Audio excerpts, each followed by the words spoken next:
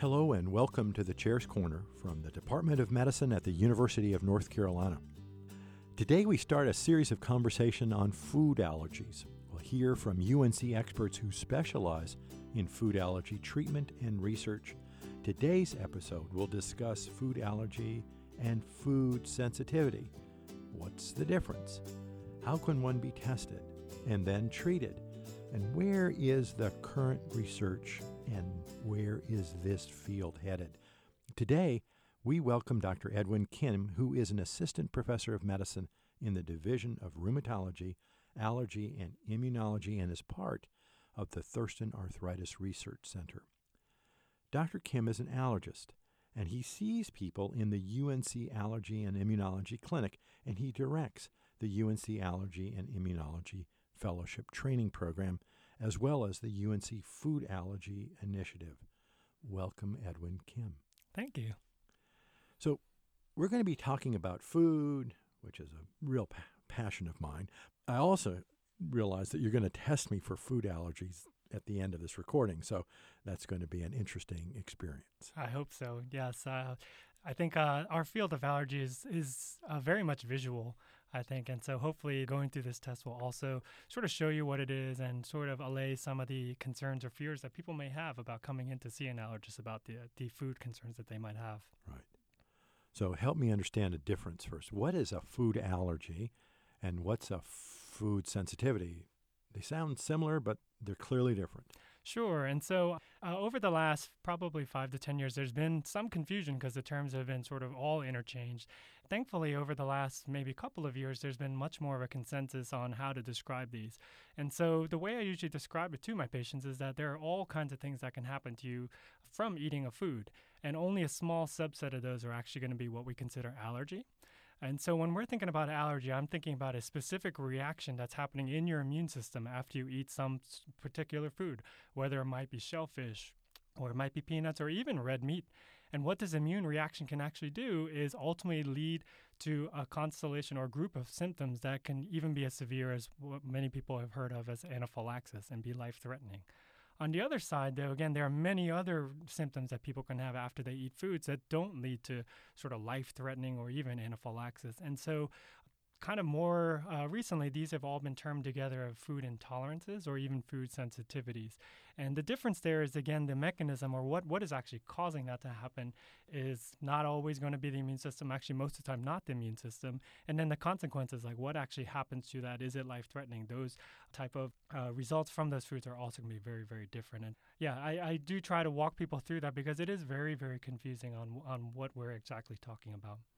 So if you grow up as a kid and realize that there's a food that just doesn't make you feel good, or even as an adult that there is a food that every time you eat it, you just aren't quite feeling right, that would be more of a sensitivity? Yeah, so I would ask a few more questions to get more details on that. Sometimes for even food allergies themselves, so again, these immune reactions that can lead to anaphylaxis, they can start out as just sort of being uncomfortable with the food. But in general, maybe a simpler way is I'll explain kind of what we think of as allergic reactions, and then we can kind of talk about everything else which might fit into the intolerance. But when I'm thinking about food allergic reactions and potentially leading to anaphylaxis, this can be a combination of a lot of symptoms all over your body. So the one that probably people are most familiar with is going to be symptoms on your skin. And so you could actually have red itchy bumps that look like mosquito bites or hives or even whelps is the term that some folks use. And they could be sort of around the mouth or they can be all over the body. Some people can even have swelling that happens from this. And so it could be a swelling of the lip or the eye, but probably the most frightening would be swelling that could happen in your throat, making it difficult to swallow or even breathe. Symptoms in your stomach are very, very common as well with the allergy type. And so there you could have horribly crampy abdominal pain to the point where you're kind of buckled over and not able to really function. And a lot of times that can even lead to vomiting as well. And even, unfortunately, to diarrhea as the reaction sort of progresses. Another category of the more scary type of symptoms that can happen in this case are going to be related to breathing. And so for folks who have asthma, they would recognize these exact symptoms, but it can be this sense of tightness in your chest where you just can't get that deep breath, the shortness of breath feeling, or sometimes it's just uncontrollable coughing or even this wheezing sound that comes out of your lungs. And of course, the concern there would be that ultimately it could lead to not being able to breathe at all. How quickly do those phenomenon, those symptoms occur after one's eaten something? Right. So they typically occur very, very rapidly. So the medical term we use for this whole group of reactions is immediate type hypersensitivity. And so the word immediate is the important thing here. And so very often for most patients, even within, say, 10 to 15 minutes, they're going to start to have these symptoms happening. Occasionally, it can sort of take a little bit longer, maybe even out to an hour or two, possibly due to maybe there's a lot on the stomach and it's taking longer to absorb. But most people, it's going to happen during that meal while they're still there. And sometimes people will be excusing themselves to the restroom and then discover that, again, they're covered in these rashes or other things like that. That's a different phenomenon than the symptoms of somebody who has a sensitivity. That's correct, yes.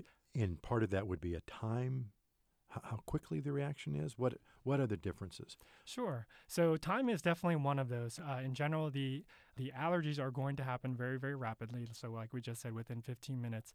Sensitivities, again, it's hard to generalize because it's a combination of a lot of different types of things causing reactions. But most of those you think of as taking a lot longer, sometimes even a couple of days to sort of show up. And so definitely time is going to be one of those. And then the actual symptoms that I just described as well. So for a lot of these sort of food intolerances, food sensitivities that people are describing, the symptoms seem to mostly target around the stomach area, but usually you don't have a ton of things happening around the skin. So you don't have this kind of itchy rash that I described or the swelling necessarily. And most of the time you won't have the breathing problems, that chest tightness or the shortness of breath. But around the stomach, a lot of these patients will have sort of crampy pain that I may describe. And very often they may have sort of a mix of either feeling constipated or having diarrhea as well. And so it does seem like a lot of the symptoms focus there. What's also different about the sensitivities is it does seem to have a lot of sort of maybe less physical symptoms that can come with it as well. So just this feeling of just being exhausted. We'll have a lot of patients sort of describe that. Another term that I've heard a lot of patients use is brain fog. And I think anyone who's sort of experienced that knows what we're talking about with that. But it's just a sense that they just can't sort of think straight and can't really function for them. And so there's a lot of other symptoms that can potentially come with this. But the physical symptom that most of them will talk about revolves around the stomach. So if you were to name the foods that are most common causes of allergy, which ones are those? Sure. So we do. There is a group of eight groups of foods that we think of as accounting for pretty much all of allergy, about 85 to 90% of the anaphylactic type allergy. And so that's going to include milk, egg, wheat, soy, peanuts and tree nuts, as well as fish and shellfish. And of all those, milk, egg, wheat, and soy, as well as peanut, most of those show up in childhood, whereas the shellfish is a much more common thing to show up in adulthood. Another difference in those allergies is the milk, egg, wheat, and soy, thankfully, for most people, does resolve on its own in childhood, whereas the peanuts, tree nuts, and all the seafood, unfortunately, seems to be one that tends to linger for most of people's lives. And what are the common foods that are associated with sensitivity? Probably the most common one that we see in our clinic is going to be gluten. And that's where it can be confusing because wheat is also on that list that I just described to you about food allergies. And so when folks come in with concerns about gluten, very often they've done some reading on their own ahead of time, and so come in. And so it's a nice conversation that I can have with them, trying to talk about what we know and what we don't know about wheat. There's two diseases in particular that are pretty well explained and described that you can find medical literature as well as sort of online and in the lay press. And so that's going to be celiac disease as well as the anaphylactic type of wheat allergy.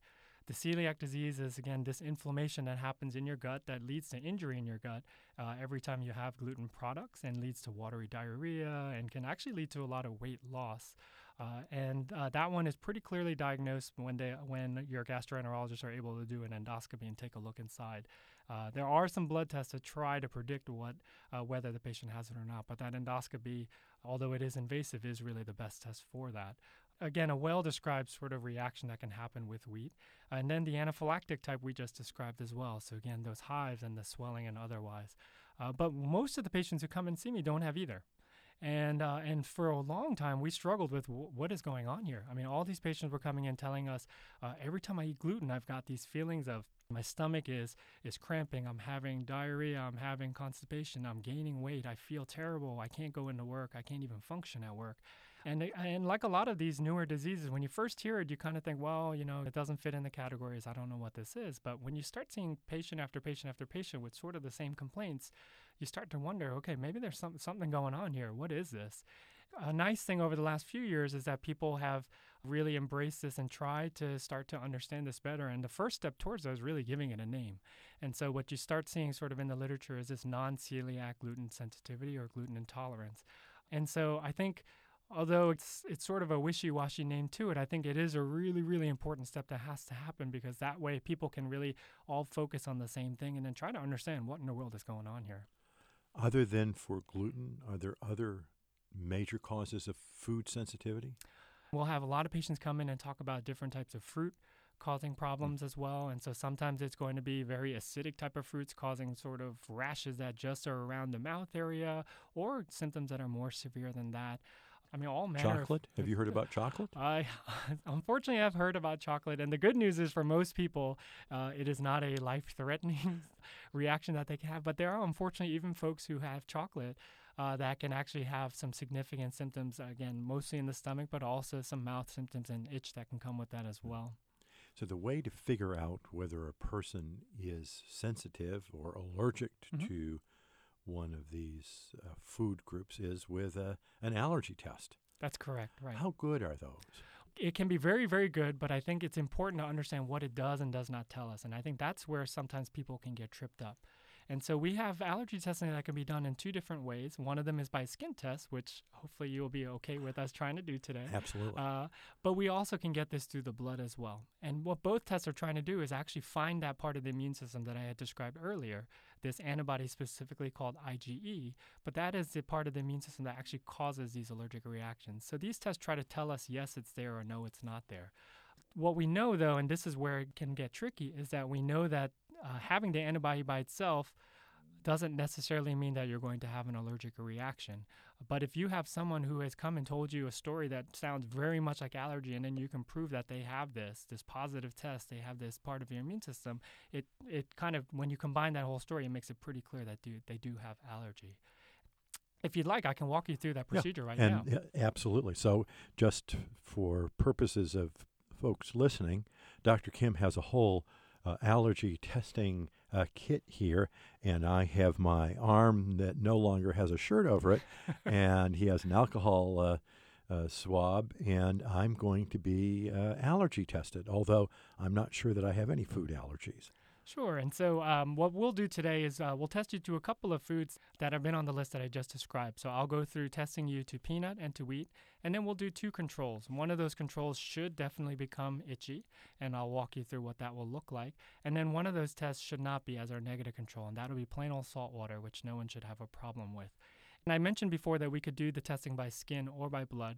One of the major benefits of doing it by skin is it takes about 15 minutes, but you'll have a result at that visit, as opposed to a blood test, which can take several days to get that answer back. And a lot of times there is a lot of anxiety around food allergy, and being able to give that answer pretty rapidly is very helpful. Okay, here goes. All right, well, let me start. I'm opening an alcohol swab. I'm just going to clean you off because I don't want to introduce anything from your skin underneath your skin as well. And I'm actually going to use a pen and give you a brand new tattoo, Dr. Falk. And this is going to be strictly just to label and make sure that there's no confusion. And so now, as you can see in my tray, I'm going to open this up. And within this tray, we've got liquid versions, basically purified extracts of the different foods and pollens we might be concerned about. And there is a plastic pricker that is inside there. And I think it's important to keep in mind that this is not a needle. A lot of patients, when they're thinking about going to the allergist, the first thing they think of is potentially being stuck by a needle. But what we do is a special test called a skin prick or percutaneous. So the idea of this is just to scratch the surface of the skin. So there should be very little, if any, pain that comes with this. So let me go ahead and do that right now.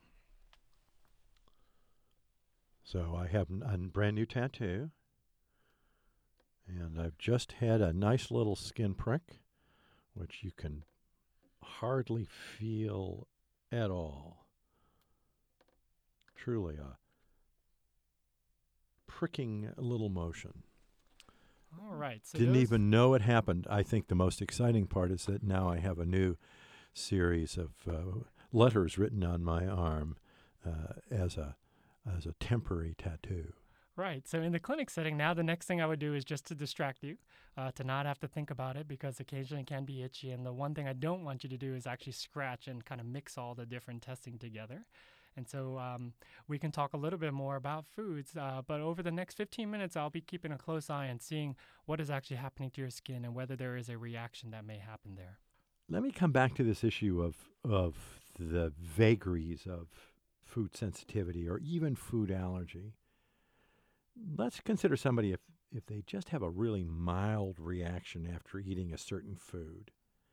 And even if that happens on a number of occasions. So over the experiential learning, the person knows that they're having some sort of mild reaction. They can't really put their finger on a specific series of things occurring, but they can live with it okay.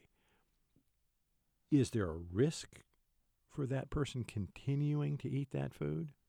And so here again, it becomes very important to differentiate between food allergy and then the intolerances and the sensitivities. What we know for the food allergy is that the reactions can be unpredictable. And so there, maybe 9 times in a row, you can have a patient who perhaps is allergic to peanut and eats peanut and just has some mild stomach ache or maybe a really mild rash, but then that 10th time can actually lead to a full-blown anaphylactic reaction. And so in the cases of a food allergy, absolutely there can be a risk with continued exposure. So in that case, again, once a diagnosis is made, really it would be all about strict avoidance. So if somebody who has, for example, a shellfish allergy, if they're having a reaction to it once or maybe twice, boy, they should stay away from shellfish. That's exactly right, because again, it is unpredictable, and the last thing we would want is a life-threatening reaction to happen there. Now, for the intolerances, again, it's sort of generally speaking, although, again, we're probably talking about multiple different types of food intolerances at once, most of those are not going to be life-threatening. And at this point, we don't know if they're going to be progressive, meaning getting worse as you eat them more. And so in general there, for most of my patients, if they can tolerate the small amounts like you had described, I'm okay with that. But I do have them continually sort of reassess where they are. And if it is getting worse or it is affecting sort of their regular daily activities, I need to have a conversation with them to talk about, okay, what are the risks and benefits of continuing to do this? Again, there is more and more research into these food sensitivities, trying to understand what is actually happening in the actual gastrointestinal tract, and we may find out that even the small amounts is not safe. But at this stage, as tolerated, I think is important because avoidance, as simple as it may sound, is very difficult. Things are better these days because foods are labeled better, but having to ask the questions everywhere you go, whether it can potentially be contamination with these things is difficult. And then simple cost. So unfortunately, what we have discovered is things like gluten-free foods, although many more are available now, they cost tremendously more. And so all of this can sort of add up to potentially making the quality of life actually worse, not better. Right. If somebody has an anaphylactic reaction or really looks like they're allergic, let's use shellfish as the example. There are things called EpiPens that provide epinephrine for a real anaphylactic reaction, which you can get as a prescription. They've been in the news recently since they cost so much money. When do you give somebody a prescription for an EpiPen? So anyone in my mind that's got the anaphylactic type of food allergy should have an EpiPen. Thankfully, life-ending, so basically fatal food reactions are super rare. Right now, we estimate that perhaps there may be a couple hundred of these per year, and that's over about 15 million people who have food allergies. So again, very, very rare.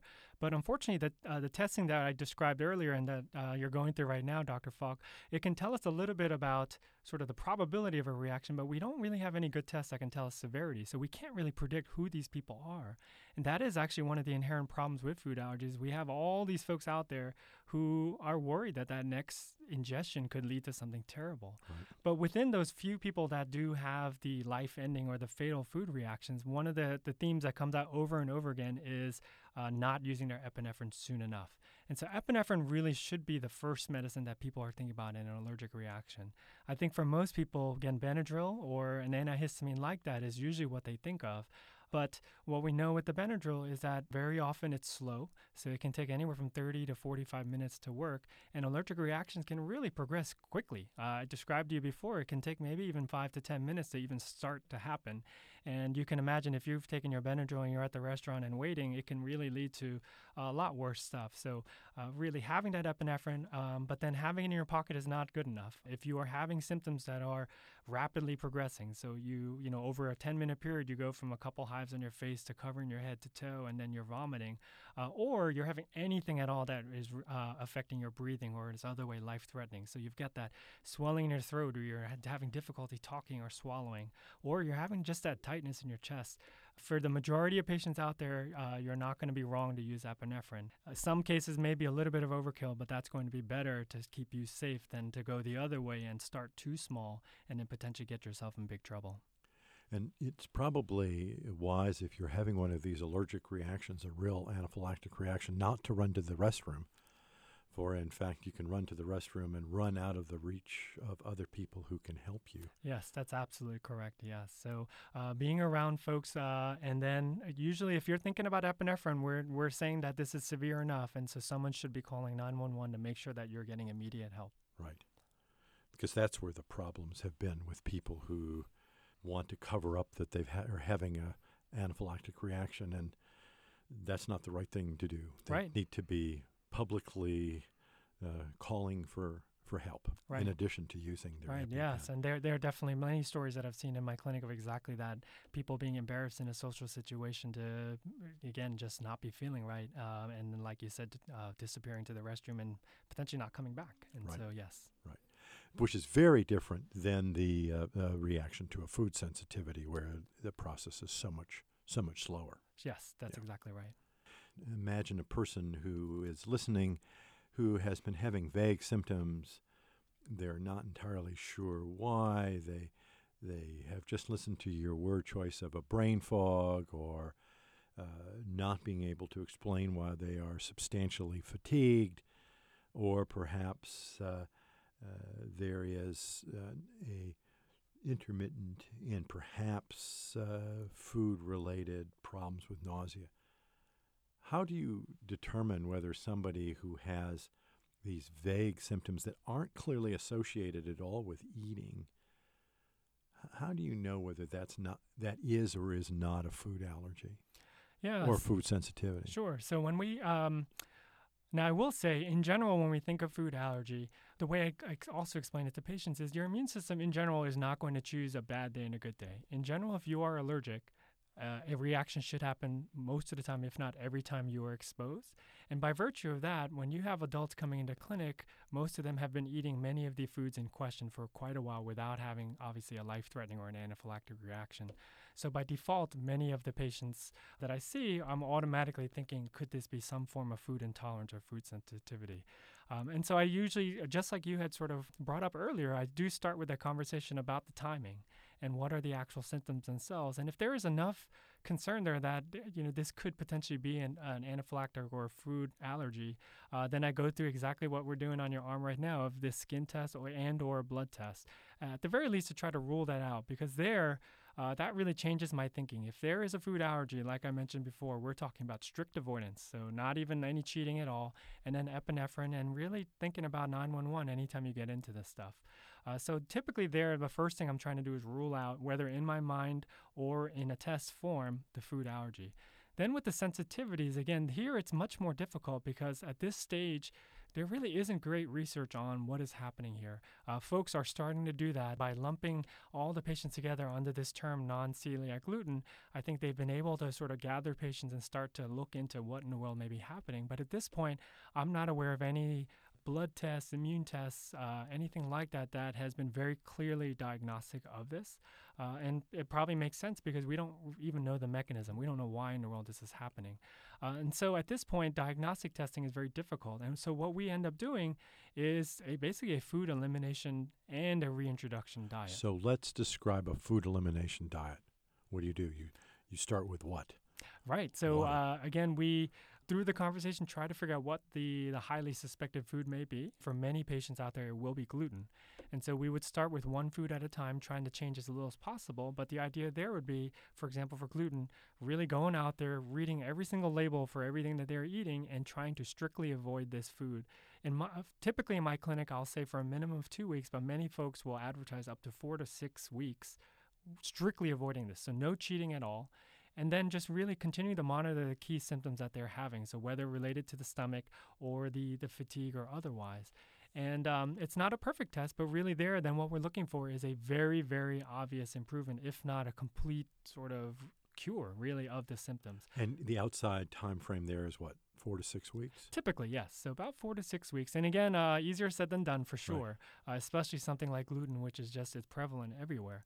But then, that part a lot of patients are on board. Actually, many patients are already doing when they come and see me. But the hard part, which takes a lot of convincing from me, is then to reintroduce it. So, okay, sure, we have found that you're not eating it now and you feel all these things have gotten much, much, much better and you're just happy. And then I'm going to tell you, go ahead and eat 10 bagels and see what happens. And the looks that I get from patients are exactly the look that you just gave me of disbelief of, what are you saying? I just got better. Why? And the thought there would be by reintroducing, if we actually do see the symptoms come roaring back, well, yeah, I mean, it's not a perfect test, but it gives us a little more confidence that, yeah, this really is the trigger here. And I'm not avoiding the food just because, but there really is a connection. Now, can I say for sure after that test that it is absolutely a gluten intolerance and there is a mechanism, whether immune or otherwise? I can't say that, but I think it gives us more reason for the avoidance. Patients should trust their own instincts, in other words, if they're not feeling well. What's the information like out on the web that folk can look at? If you look online, you see all sorts of interesting and complicated and faddish diets. What you're describing is a very simple, eliminating one food at a time. Mm-hmm. But on the web, there's all sorts of other information. Where do you tell people to look and how to filter what is out there? Yeah, so I do want to quickly talk about the diets because you mentioned sort of the faddish diets and that is something that is complicating the whole picture. So there are a lot of sort of gluten elimination type of diets that have been advertised out there, and a lot of people do feel better from those type of diets, and perhaps because of better nutrition, perhaps of being more aware of what they're eating or whatever it may be. And so I do think it sort of muddies the water for the folks who have, again, what seems like this real non-celiac gluten sensitivity. So the diets, again, not necessarily bad, but it does confuse things that are out there. And just like you said, there is a lot of information out there. And really, if you look hard enough, you can probably find almost anything you want in the internet. And so typically what I usually tell my patients is to try to focus on sort of the big medical sites that are out there. So say a Medscape or a WebMD. Probably the areas where people run into the most trouble are going to be the blogs and folks who have sort of made themselves self-made experts. And I don't think that these folks are making anything up. I think they're absolutely telling their own story. But the problem there is that their story may not line up with most of the other people out there. And I think that's the piece that sometimes gets lost in there.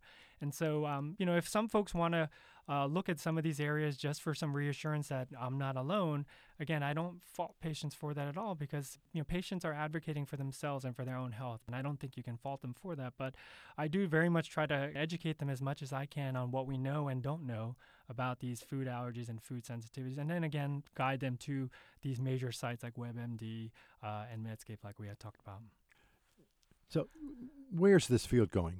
What research are you doing? What research are other folks doing that really will help inform food sensitivities in particular? I will say most of our research right now is focused on the allergies. And then through there, we're hoping to also, in another way, understand more about the sensitivities. But unfortunately, for the food allergy landscape that's been out there from all these years, for the last 30, 40 years, there's been a tremendous increase in the number of food allergies and food intolerances that have been diagnosed. But sadly, to this point, we just still don't have a treatment for any of these food allergies. And so one of the things that our group, the Food Allergy Initiative, along with Dr. Birx and his research group, have been trying to do is really focus, is there a way that we can actually reverse or protect people against these anaphylactic reactions that they are having? And so what we are doing is sort of the general term for this is immunotherapy.